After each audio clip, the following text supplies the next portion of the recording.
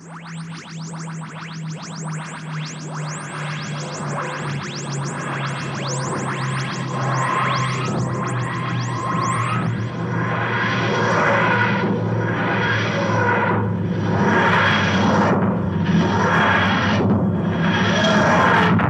and welcome to the Who's podcast with me, Phil. And me, Paul. A returning Paul. Hooray! It's not just me talking this time. I haven't been anywhere. I think we're fine. A returning me, I should say then. Yes, on this week's show we're going to be continuing our Series 2 retrospective with a look at the Girl in the Fireplace. But first, let's have some news. And, sorry to leave you behind whilst I was sunning it up in LA, Paul. It was unseasonably warm weather as well, as I left you behind in cold, wet London. I was going to say, and typical of this podcast, I'm ill again. So there's nothing new there. It's usually the people returning from Galley have the Galley funk, and you didn't even go and you caught it.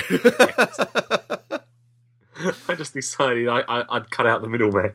Yes. Well, just to rub it in, Paul, I had a whale of a time anyway. Yes, so yes. I can't wait to go back. Really, if my wife allows me.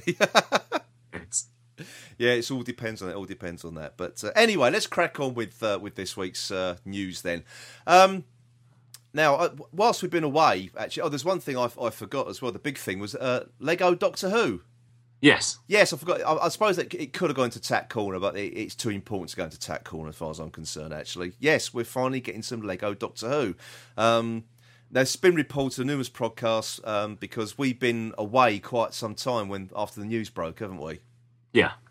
So it's been covered elsewhere, so you all know what's coming. But I'm just excited. Hopefully this is one step closer to getting a Lego Doctor Who computer game. That's all you want, really, isn't it? It is all I want out of this, because I think it's just going to be the best thing ever, because it just lends itself to so many things. And the like all the Lego film license games have been massively popular, and I think it's probably the only thing you could possibly put Doctor Who into for a computer game. Yeah, really, because they're not first-person shooters. They're not violent, which what the Doctor is. He's not a violent person. He sort of, you have to solve puzzles in the games as well. So yeah, I think it's a shoo-in, really, as far as I'm concerned. Of which you have no opinion, of course. Yeah. Totally. Well, let's get. Are there things as video games? I don't know. Yes, we have moved along from Pong, you know. Anyway, let's get onto some news. Hope it's some news that you'll be interested in, Paul. Right. Hopefully. Yes. There's a new Sinclair Spectrum out, is there? Do you know what? Funnily enough, there is. There is. They do. You know those? You could buy those little consoles with all the Atari games loaded on. Yeah. They're doing one for the Spectrum as well. So, which yes, I will buy. I'm dying to play Chucky Egg again. I really am. I can't wait to play that. Anyway, news, Doctor Who news. I just like the fact they have to get Daley Thompson out of retirement to do Daley Thompson's decathlon.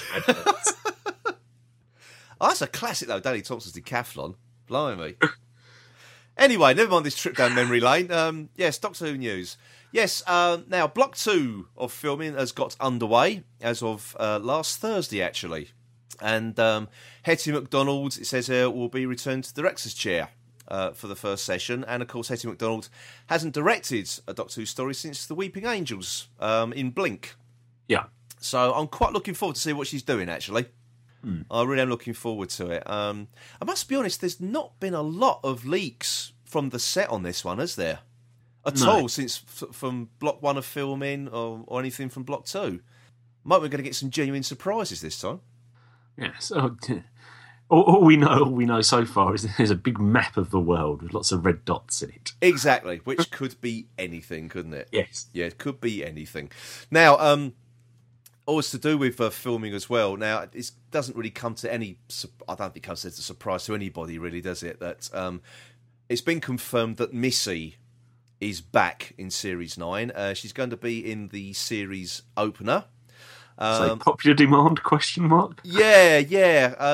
I'll come on to that in a minute, actually. It says she'll return in the 2-part premiere, The Magician's Apprentice and The Witch's Familiar. Make of that what you will.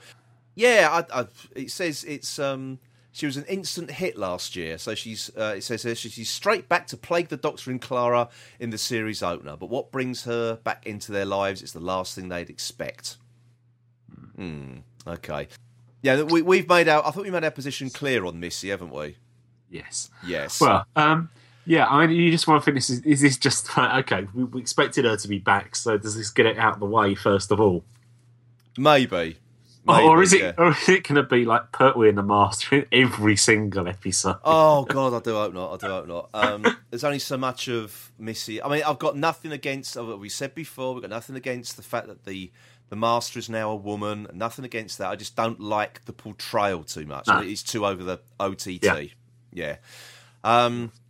Now, what's interesting, though, it will also see the return of Gemma Redgrave. I'll say that again, Gemma Redgrave. I don't know whose name I was pronouncing just then. I don't know. No, Gemma Redgrave.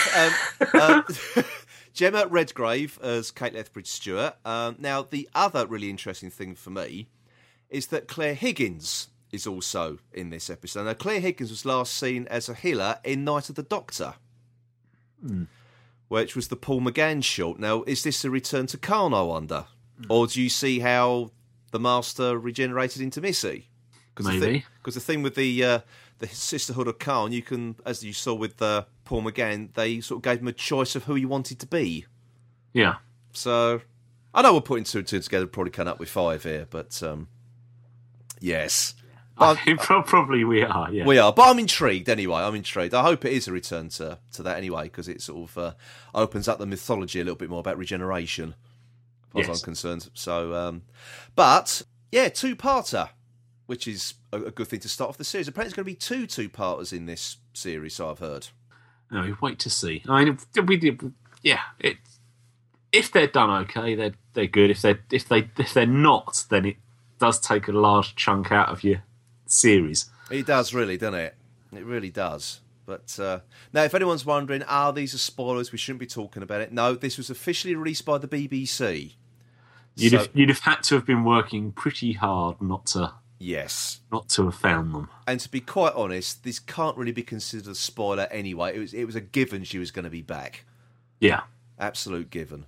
So, anyway. But as we were talking about Kate Lethbridge-Stewart, now the most interesting thing is that Big Finish announced, this is a couple of weeks back now, but they announced that the Kate Lethbridge-Stewart era of Unit is going to be on Big Finish in their own series called Unit Extinction, which is the first time the new series has been taken into like the Big Finish, canon really, I suppose you could call it.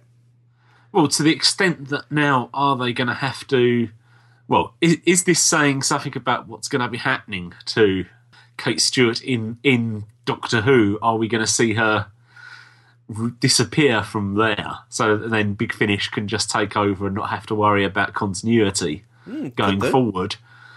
Or are Big Finish really going to have to start worrying about continuity with this in the fact of this is going to have to sort of dip in and out of where the show's running?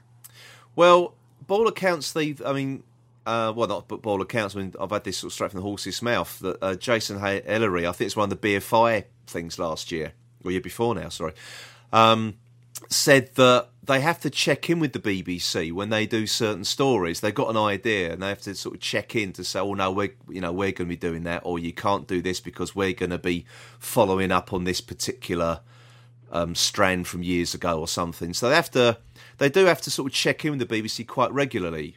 Well, I mean, I can sort of understand that the fact that you don't want sort of Big Finish using a story line. I think one of the ones was Queen Victoria, wasn't it, that he said about, and the fact that they wanted to do a story with the Doctor meeting Queen Victoria and was told, no, we're going to do that in the series, which became Tooth and Claw, didn't it? Yeah, that's right, yeah. This probably more so just the fact that you just, whatever they do to Kate Stewart, if she's going to be coming back into Doctor Who series, does it have to? Do they have to be careful what they give her, or? Well, I think they're going to have to be, really, aren't they? Yeah, they really are. But it's going to be interesting to see if. I think what a lot of people are hoping that the like Big Finish and the new series, or the TV series, I should just say, are going to dovetail in together. Yeah. Whether it will to that extent, I doubt it, really. But it's interesting. This is the first step into, Big Finish getting the rights to something out of the new series. And I think people are sort of hoping now this is going to lead on to possibly getting Tennant or Matt Smith doing audio plays. Well, who knows? It's a pretty quick move, isn't it, from someone from the TV to Big Finish? So very, very quick, and I think it's a bit of a coup, really, for Big Finish to get this. Yeah, it just is interesting. You just sort of do now wonder what's going to happen with Unit in the next series coming up, TV series coming up, because this is obviously going to be then released in November, which may well be that this is released at the end of Series 9. Quite possible. So, well, time will tell, won't it? Yes, time will tell. Anyway, that's it. That's all we got for the news this week, isn't it? It is. That's all we got for the news. But there is time for a long overdue trip to Omega's Tack Corner. You pester me with trinkets! Right, now we've got one item of tack. Well, I say items of tack from one place, really, isn't it? They all follow a certain theme. Now, you're pretty certain you've seen these before, and the article here does say this has been out for the past year, but we haven't covered it, have we? No. So, do you know what? I'm not actually conscious of anyone else covering this, to be honest with you. I'm not entirely sure if anyone... No, I've listened to anyway. Covering probably being the word here, isn't it? Yeah, oh, well done, sir, well done. Yes, there's a company called Vinyl Revolution, and basically they've done a lot of Doctor Who stickers, wall art, and fridge wraps. Now, in case you want to know what a fridge wrap is, basically they do a TARDIS fridge wrap, and basically what it does, it's a vinyl... That's what you can say. It's like a big sticker, isn't it? And basically, you can turn your fridge into the TARDIS. So you basically turn your fridge into a police call box, complete with light on the top. Yeah, it looks pretty okay. Now, the thing with the TARDIS travelling... this is the TARDIS time-travelling police box fridge wrap. What a mouthful. It seems to range from between £29.99 to £129.99. Yeah.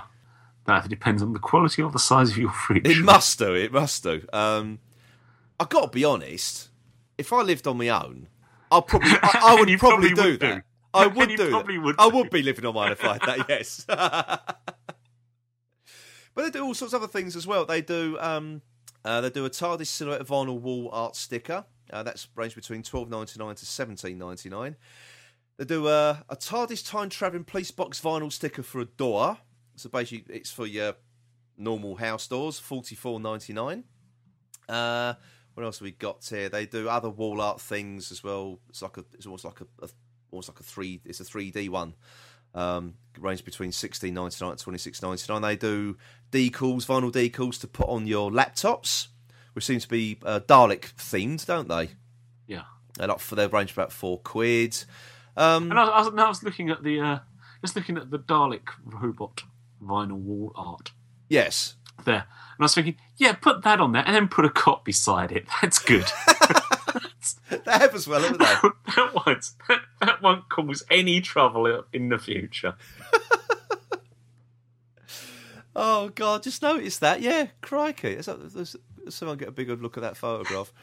You're just gonna wake up every morning. Isn't it? There it is. The Dalek coming out. It's next door to the cot and a teddy bear on the floor, which I think is probably just incinerated. Yes. Oh, God. Oh, dear, that's nightmare fuel, that, isn't it? It is. Oh, crikey. Oh, dear. Well, that's it for Tack Corner. I mean, what we'll do, I'll put the link up on our Facebook group so you can see for yourselves, actually, because, yeah, there's some interesting stuff on there. I think it's not the worst tack we've ever covered. I've got to be honest. So it looks quite nice, if you like that sort of thing, of course. If you've got the room and you live alone, and I was going to say, and you've not got anyone else to try and convince. Yes, I don't think it's the sort of thing you want to bring someone home to, really, is it? And sort of show them what life you lead. Yeah, I suspect any pretense you've given. Yes. will disappear. Yes, the air of mystique you've built up will be shattered immediately they walk through into your kitchen. Yes. Right then, everybody, that is it. And I was going to say, and if you live alone and you've got a cot, then that probably really is. Yeah. I thought for a moment there, and if you live alone, ooh. Oh, that goes without saying. For Christ's sake, don't look behind you.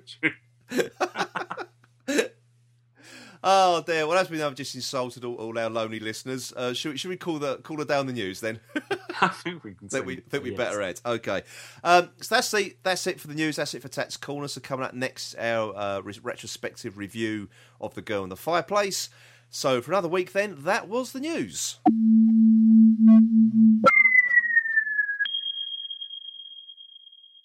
Right then, everybody, it's time to continue with our Series 2 retrospective, and this time we're going to look at The Girl in the Fireplace. The clock on the mantle is broken. It is time. Doctor! Doctor! There are creatures. I don't even think they're human. We can't stop them. There is a man coming to Versailles.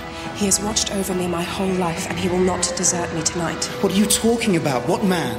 The only man, save you, I have ever loved. I need to find out what they're looking for. There's only one way I can do that. You are inside my mind. A spaceship from the 51st century stalking a woman from the 18th. The monsters and the doctor. It seems you cannot have one without the other. You are merely the nightmare of my childhood. And if my nightmare can return to plague me, then rest assured, so will yours. Okay, Paul, it is your turn to kick this one off, isn't it? It is. Yeah, what do you think then? And right from the start, I actually do love this episode. Okay. I do. I was actually putting the DVD in, which is from the box set, and thought to myself, actually, is there a better 3 episodes on one DVD than this one contains? That's true, actually. That is true. I'm in agreement with you. I'm totally agreeing with you. Previous ones on that. Yeah. This is a fantastic story. And it is the sort of story when you think to yourself, this is why we wanted Steven Moffat as showrunner. These stories. Exactly. I think... nothing to trying to put an arc in or anything like that. Just give us a story, well written, keeping you interested in it. Good use of time travel, which you don't always get in Doctor Who. Usually, a lot of time travel with Doctor Who is the TARDIS arrives and the TARDIS leaves at the end of the end of the series, and that's it. Yeah. But this really does do that well, and you just think to yourself, actually, this is the plan. Why can't we just have these sort of standalone episodes? Get one writer to do one episode, a series, and let them do what they want. Yeah, just don't forget about arcs and stuff. Yeah. Just have it a complete... Well, it's weird, actually, you say that, because the whole arc in this series is Torchwood, isn't it? And there's not a single mention of Torchwood in this episode, which is quite refreshing, because I think it's a little bit shoehorned in to some respects. Like in the previous episode, School Reunion, they shoehorn in Torchwood blocking Mickey from looking stuff up, which it probably that story didn't need. You didn't need to be reminded of it. No, it just works. It's a perfect standalone episode. I mean, even to a large extent, Rose and Mickey are almost standalone in this, because that doesn't really follow on from the previous story. No, apparently on the commentary for this DVD, Steven Moffat wrote this before he read School Reunion, so there's no animosity between Rose and Mickey, or Rose towards Mickey, I should say. Yeah, and you do watch this and think to yourself, actually, I would have quite liked the dynamic with Rose and Mickey, and then the Doctor almost as a separate person. I'd have quite liked that as a dynamic for this whole series, series 2. Yeah, I think would have really been good. Yeah, I think that's the thing, because in the last episodes, you had Rose being really petty and jealous and spiteful, and it's that's one thing that sort of I didn't really like that much. Yeah, even though School Reunion is a fantastic story, I don't like that with Rose at all. I don't like this needy character she became. And in this, it's completely forgotten. Now you know why, because Moffat hadn't actually read School Reunion. So, but I think it really works. And you just get a scene with the two, them two, when they're basically the Doctor leaves and they've got the fire extinguishers and it's going off to hunt the robots. Yeah, it's just really good. And it's that whole thing when Mickey says, "My first trip, and I'll get a spaceship." Yeah. When it's sort of him and Rose looking out the window into the universe, and it was such a nice little scene. You just think, well, why couldn't they have done that more? Really, and you wonder actually with this, was this Moffat wrote this, and you see this, was this sort of the embryo idea to Amy and Rory? It does make you wonder. You can see it though, can't you? Yeah, you can definitely see it there. The couple that are travelling with him, as opposed to one companion. Yeah, and on the third one being like a gooseberry. Yeah. I think I really liked it. It doesn't work if you compare or look back at School Reunion, because the whole Rose not wanting Mickey there, don't want Mickey getting in between her and the Doctor. That's completely missing or forgotten about. And you still get the Rose is not quite is Well, she doesn't get jealous, does she? Like she did with Sarah Jane. There's to the point of being catty, but you can sort of see she gets hurt. She knows there's something up with the Doctor. She knows there's more to the Doctor and Renette than the Doctor's letting on. Yeah. But there's no silly jealousy or Rose being spiteful towards her when they meet and have that sort of two-hander scene together. And she's not. She's even sorry for him at the end, rather than being, as you would have thought, probably the Rose of the end of School Reunion would have been actually happy that how it turned out. Yeah, you're right. Actually, yeah, it is weird coming off the back of School Reunion. I think if this had been before, then I think that maybe that sort of the whole thing might have worked a bit better. But I like it as a standalone story, and I just wish they, as we keep saying, I just wish they had have done that with Rose and Mickey. Yeah. You never know, but you do wonder. Well, you do wonder whether that's how Moffat would have liked to have seen it, and that's how he wrote this one, because it is different with them two completely to anything else that had been before or after, isn't it? Oh God, yeah. And I have to say, it's one of the reasons why I like it. Well, it is. I mean, this is basically a love story, isn't it, for the Doctor? Yeah. Which actually is one of the things you'd say, I don't like the Rose-Doctor relationship, because you're not quite sure if you really want your Doctor to be in that sort of relationship. But oddly, it works on this level, because you get the feeling it is doomed. Yeah. So... I know, and obviously doomed. You know that the Doctor and Rose is doomed come the end of this this series, but I think this is done so very, very well and really well acted between Sophia Miles and David Tennant. Yeah, it really is, and I think it's probably one of his best performances, to be honest, because he's not given a lot of opportunity to do a lot of grandstanding, is he? A lot of shouting in between clenched teeth. There's no grand speeches. No, nothing like that at all, is there? And there's bits in this that I like about the Doctor, the fact that even though he knows that they're problems, the robots, he still finds them beautiful and whatever. Yeah. It's everything you really want the Doctor to be, really, isn't it, from that point of view as well?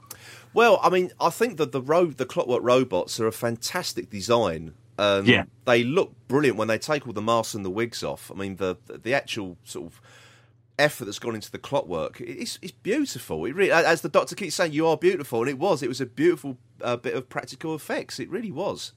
The whole design on this, everything about this looks good as well, though, doesn't it? Oh God, yeah. Spaceship is just about right in terms of being futuristic and run down. Well, I like the design of the spaceship because it doesn't look like a spaceship. No, if you know what I mean. It looks more like a space station. Yeah, more than anything else. But I just love the two like contra-rotating ends to it. I just think it's a really interesting design and not. How can I put it? It's not sort of typical of Doctor Who, if you know what I mean. Yeah. And as you say, the run-down nature of it as well. And all the bit with the human organs being used to repair the ship. It's just a really well thought. I mean, the whole thing, and then really even then to the final reveal right at the end. Yes.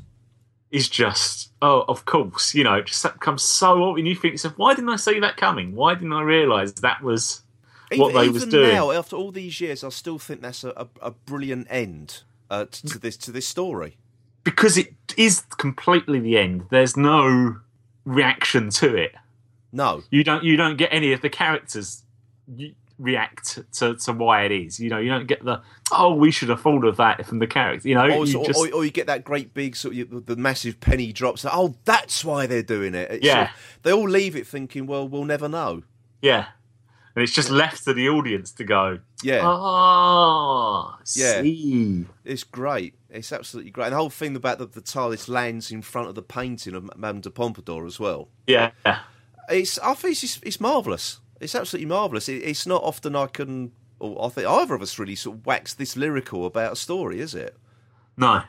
And getting back to the human parts, you see, obviously, you get Mickey and Rose doing finding the parts.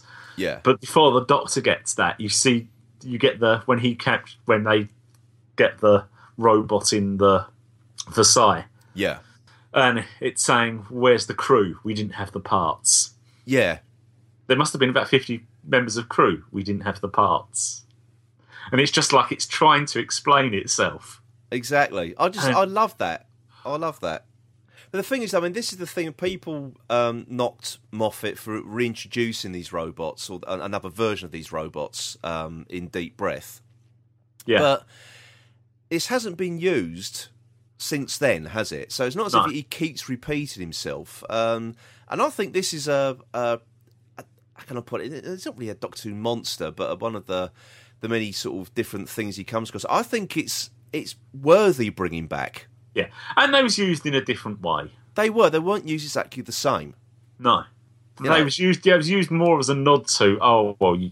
If you but let's see if you realise before the Doctor where this is going. Yeah. Wasn't that? They was used in that way rather than here's the same story. Here are these villains, so they're basically going to give you the same. They're going to be trying to do the same thing. Which they didn't. No. I certainly didn't think so. Anyway, I think. I mean, these ones, if anything, the ones in Deep Breath, if anything, had even less idea of what they was trying to do than. Well, precisely. They just sort of, going to the promised lands. What was that then? They couldn't answer that one, could they? But. No. Whereas at least you sort of had the idea of what these were trying to do. They just, unfortunately, had got something really crossed. It's a bit like HAL in 2001. Conflicting orders and then try to work it out for itself. Yes, actually, you're right. It's very much like that, isn't it? It's very much like that. So they just give everyone another reason to not Moffat now. He's ripping off someone else. No, but just in terms of and this is supposed to have been inspired by the time traveller's wife as well, isn't it? That's right. Yeah. But to a certain extent, if you can do it, you can do it well. Then Doctor Who has always we've had this conversation on stuff on Series 8, isn't it? Doctor Who has always been part of that. Oh, exactly. And some of the best, the classic episodes were reworking of old stories. Yeah, that's what Doctor Who does best. Yeah. I know, people sort of say, well, it's already riffing on things it's already done before within Doctor Who itself, but Doctor Who's done that since the day it started, so... If you get the characterisation right and the interaction between those characters right, then it doesn't really matter how old the story is. To a certain extent, you can enjoy the story and the performances. You can do, and I think all the performances were spot on in this. I really do. I don't think there was. I think Rose and Mickey were sort of, how can I put it, that because it didn't follow on from School Reunion, that whole thing was reined in, and I think that was a happy accident, really. You got the sense of fun that, to a certain extent, that travelling with the Doctor would be. Well, that's what you want, isn't it? Yeah. That's what you want. I mean, apart from the fact that they nearly got their heads cut off and whatever. Well, but the thing you've got to have that. You've got to balance it with the peril. They've got to be in peril, and that's what it does. And I thought it was great. But you got the whole thing about the Doctor being drunk, as well, come back from the party, and you got the horse and things like. And there was some great dialogue in this as well. So when he calls the horse Arthur, because it's a great name for a horse, and he said, "You're not keeping the horse." Yeah. He said, "I'll let you keep Mickey." So there's really great little bits of dialogue like that in it as well. Okay, and even just the scene where you've seen him find the horse. Yeah. And then later on, you're looking down the corridor as he walks across, and the horse followed past him. You're thinking it's just almost like a throwaway bit, but it just works. It does work. Okay. I mean, and we know the horse is there to do the end bit, which probably is the bit that sort of takes you. You think they could have just done that a bit better. Yeah, if there's a jump the shark moment in this story, that's probably it, really, isn't it? Yeah. But again, I don't mind, really, because it's been a fun episode, hasn't it? Yeah. Really. It's the fact that actually it didn't need the sort of close up of him winking. No. They could have just had the stuntman in a long shot until he gets off the horse, and that would have been fine. That would have worked just as well. Yeah, I think that would have been quite adequate, really, wouldn't it? Yeah. But again, I don't mind it. I think if the story had been anything different and that bit had happened at the end, I think you would have rolled your eyes a bit more and gone, "Oh, this is ridiculous," and sort of really sort of dismissed the whole episode, but. Because of what comes before, and it is also a selfless act by the Doctor as well. He knows there's not going to be any way back.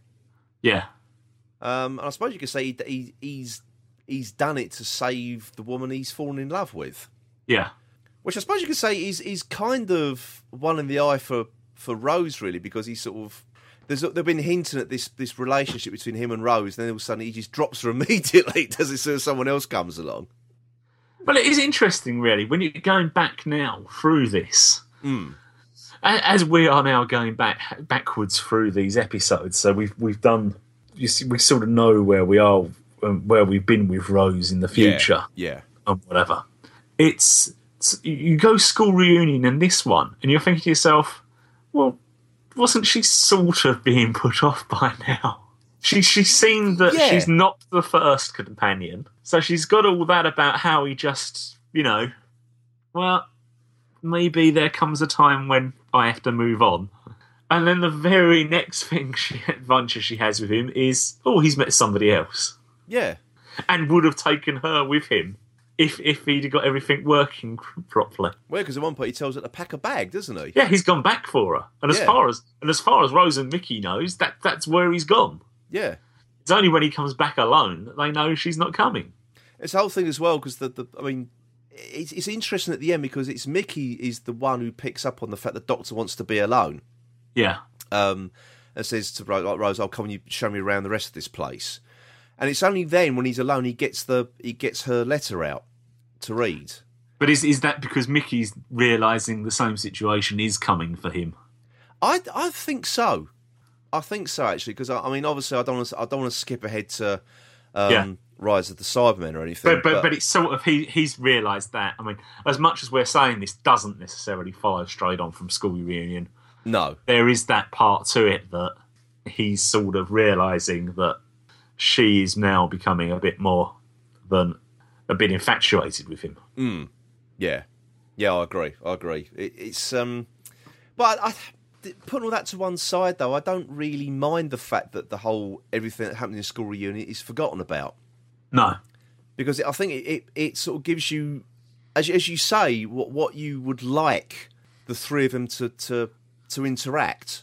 Yeah. Really, throughout the rest of the series, because they're just going out having fun. And as you say, I think you're right. That's what he brought that back again for Amy and Rory. Yeah. It's having a couple travelling with the Doctor. To allow him to... There's a bit of room then for the Doctor to go off and do things. Yeah. Without you thinking, well, hang on a minute, how can he just leave her? Or how do you work this one into the rest of the story, Yeah, that's it. Which you are sort of left if you try to look at this as part of the the ongoing story with this episode, but in some ways, which makes it better, I think. I think it does. And I think really I would point anyone who's not sure of Moffat's writing towards this story. Yeah. Actually, to be honest, I'd point anyone in the direction of any of these stories when Russell T Davies was the showrunner. It's almost the case against him being the showrunner, though, isn't it? Because is he better just being allowed to go off and just concentrate purely on getting one absolutely brilliant episode and leaving everything else to somebody else, rather than trying to get everybody following him? Yeah, you could be right there. You could be right. I just think these stories are just a reminder of how good Moffat can be. And also, perhaps this is a warning for anybody you're thinking, oh, I'd like to see him as showrunner. Because at the moment, we're only comparing any episodes they've produced to write single episodes. Yeah, I think, I can't remember where I heard it actually, someone said, Jamie Matheson for showrunner, based on 2 stories he wrote for Series 8. But he hasn't actually run any show before. No. He's never been a showrunner. Yeah. So how can you expect him to take on something as enormous as Doctor Who? Yeah. You can't. And can really anybody? I mean, really, is there a question that the showrunner actually should resign himself from being a writer for that show? Well, wasn't there? Yeah, I mean, I think there's almost a case you think for that, isn't there? That you just say, well, you know. Well, I think the problem is you've got now you've got the showrunner. We're going completely off topic here, but I think I think it's quite interesting conversation. Is the fact that now you've got the showrunner he's the executive producer and the script editor. Yeah. So back in the day, you would have an executive producer and a script editor. They wouldn't be one and the same. Yeah. And I think that's probably where the problem may lay. Too much power. Probably that, and possibly also because you're not concentrating on one task. Yeah. Because you're not concentrating on editing the script, trimming out the fat, trimming out some of the more sort of like frivolous aspects of a script, and then you're also trying to executive produce the program as well. So you're out sort of promoting and getting people on board, and they're 2 massive jobs, and I think for one person to do, I think it's too much. Yeah, and be main writer. Yeah, it's just too much. But also, back in the day, the script editor couldn't also submit any scripts. No, that was the policy at the BBC. I know the BBC is a completely different animal now. Under their own name, as we've now found out. Well, exactly. I mean, Eric Saywood got away with it, didn't he? Yeah. I think. And there's been various through. Yes, indeed. But maybe there's a case in point, because I mean, I think Eric Saywood did write some good scripts, and I think he was a good script editor. But I think when he tried to do both at the same time, it got a little bit messy. Yeah. So, you know, maybe there's your evidence, really. Maybe that's it. But I mean, I think a lot of people use this whole thing that Moffat is the script editor, he is the showrunner, executive producer, what you want to call it. That's why Doctor Who is rubbish. Well, no, it's not. Doctor Who is not rubbish at all. No. But maybe on occasion, maybe that does have a detrimental effect. Yeah. But then again, we're just reading between the lines. We don't really know what goes on behind the scenes, do we? No, I mean, no, it's just sometimes you watch this and you just think to these episodes like this, and you just think to yourself, is he trying to do too much? Because actually, you almost want him to step away just so he can come back with stuff like this. Stuff like this. Yes. Yeah. And it's more because of what we're losing from him than what we're actually gaining. Yeah. What we're getting from him. What we're getting from him is, on the whole, is fine. I liked Series 8. Yeah, I did. Got no problem with it. Yeah, I did. Yeah. It's just sometimes you actually watch this and you just think to yourself, God, could you imagine then if he'd have been able to write something like this for Series 8 as well? If he'd have had the time. It's just time, probably. It probably is. I think that's the problem. Actually, it's not only he's the head writer, script editor, executive producer, but he's also coming up with the overall arcs for everything as well. And I think that probably... Does Doctor Who need an arc each week? Does it need to be mentioned? I don't think... This proves it doesn't. Girl in the Fireplace proves you don't need an arc. And that comes into a lot of it then, because that then means he has to script edit everybody else's just to make sure that there's consistency for the arc. But that's the position that RTD found himself in, wasn't it? Because he had to make sure that everything followed his vision and his arc. So, you know, he interfered. That's the wrong word. He's you could see RTD was all over those scripts, But yeah, anyway. And perhaps actually why Steven Moffat's one stands out, because I suspect he probably had a bit more control over his own scripts than some of the other writers under. I would suspect that RTD that probably did tamper with them, but probably not as much as he would have done with others. I suspect Moffat was probably a bit more sure of himself in his position in it. Well, I've heard that there was I can't name it off the top of my head, but there were certain scripts that basically RTD completely rewrote. Yeah, but he still gave the original writer the credit. Yeah. So I don't think that probably would have happened in Moffat's case. Probably not to such a greater degree as the other writers, perhaps. But so there's the thing on this that's saying Moffat says he didn't include Torchwood at all in this because Davis didn't ask him to. Yeah, that's it. So which tends to suggest that. Yeah, precisely. But yeah, I mean, it's been a long while since I watched this episode, and I sort of must have. I don't know what I thought. I was going through my mind when I sort of popped the DVD in, because I was sort of thinking, oh, blimey, I can remember quite a lot about this story, and I thought, well, it's not that exciting a story, really. It's a love story, blah, blah, blah. But when I actually sat down to watch it, I thoroughly enjoyed it all over again. Yeah. And I don't know why I was a little bit, not anxious about rewatching it again, but I wasn't that bothered. But I really am glad that I did. Yeah. I really am glad that I did, because it's a fantastic story. Just the whole thing about the going right the way through, the whole thing, it's the different times of her life and whatever.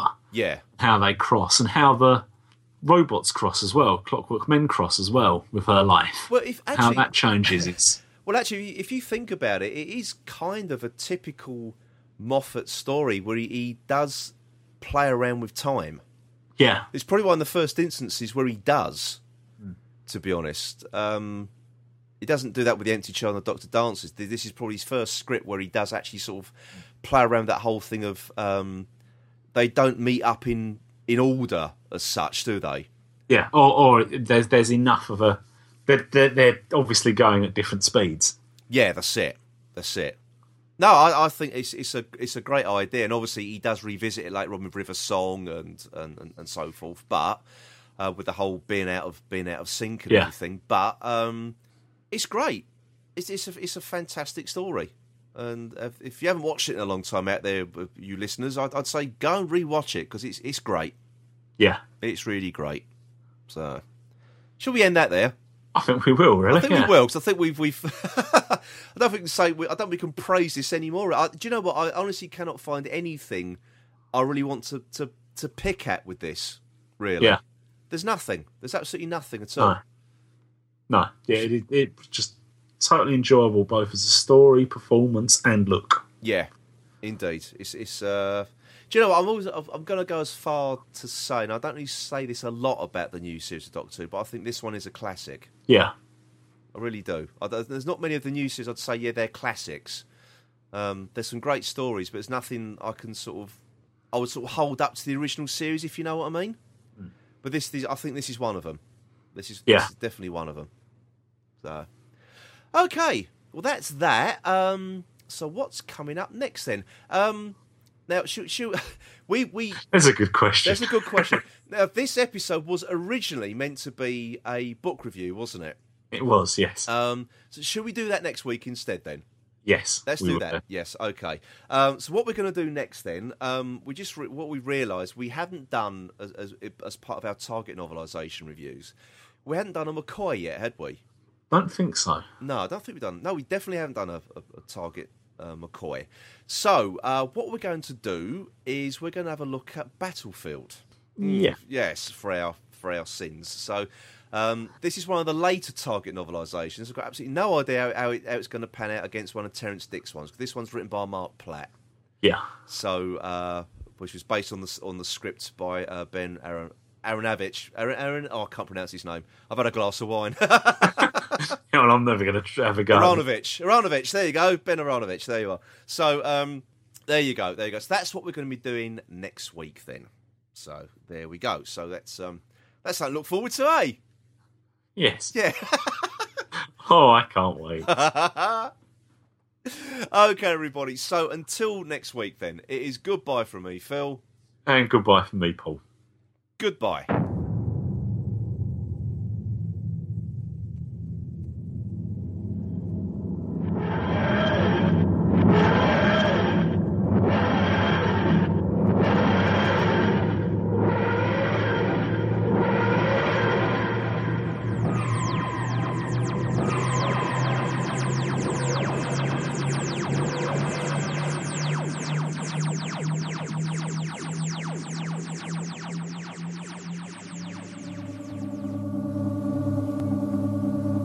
You were listening to the Who's He podcast. Please visit our website at whos-he-podcast.co.uk. You can also follow us on Twitter at whos_he_podcast. And please also join the Who's He podcast Facebook group. The Who's He podcast is a member of the Doctor Who Podcast Alliance.